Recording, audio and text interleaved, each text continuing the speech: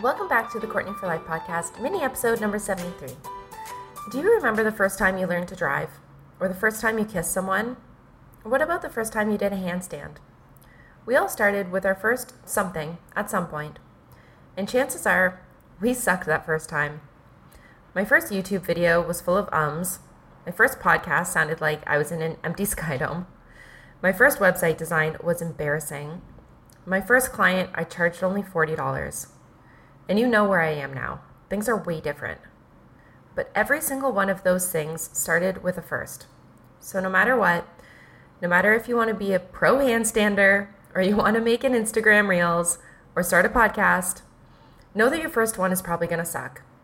But you're going to get better at it the more that you do it. The first thing that you need to do is that first one. So do that first one and then keep going. But no matter what, just start with one.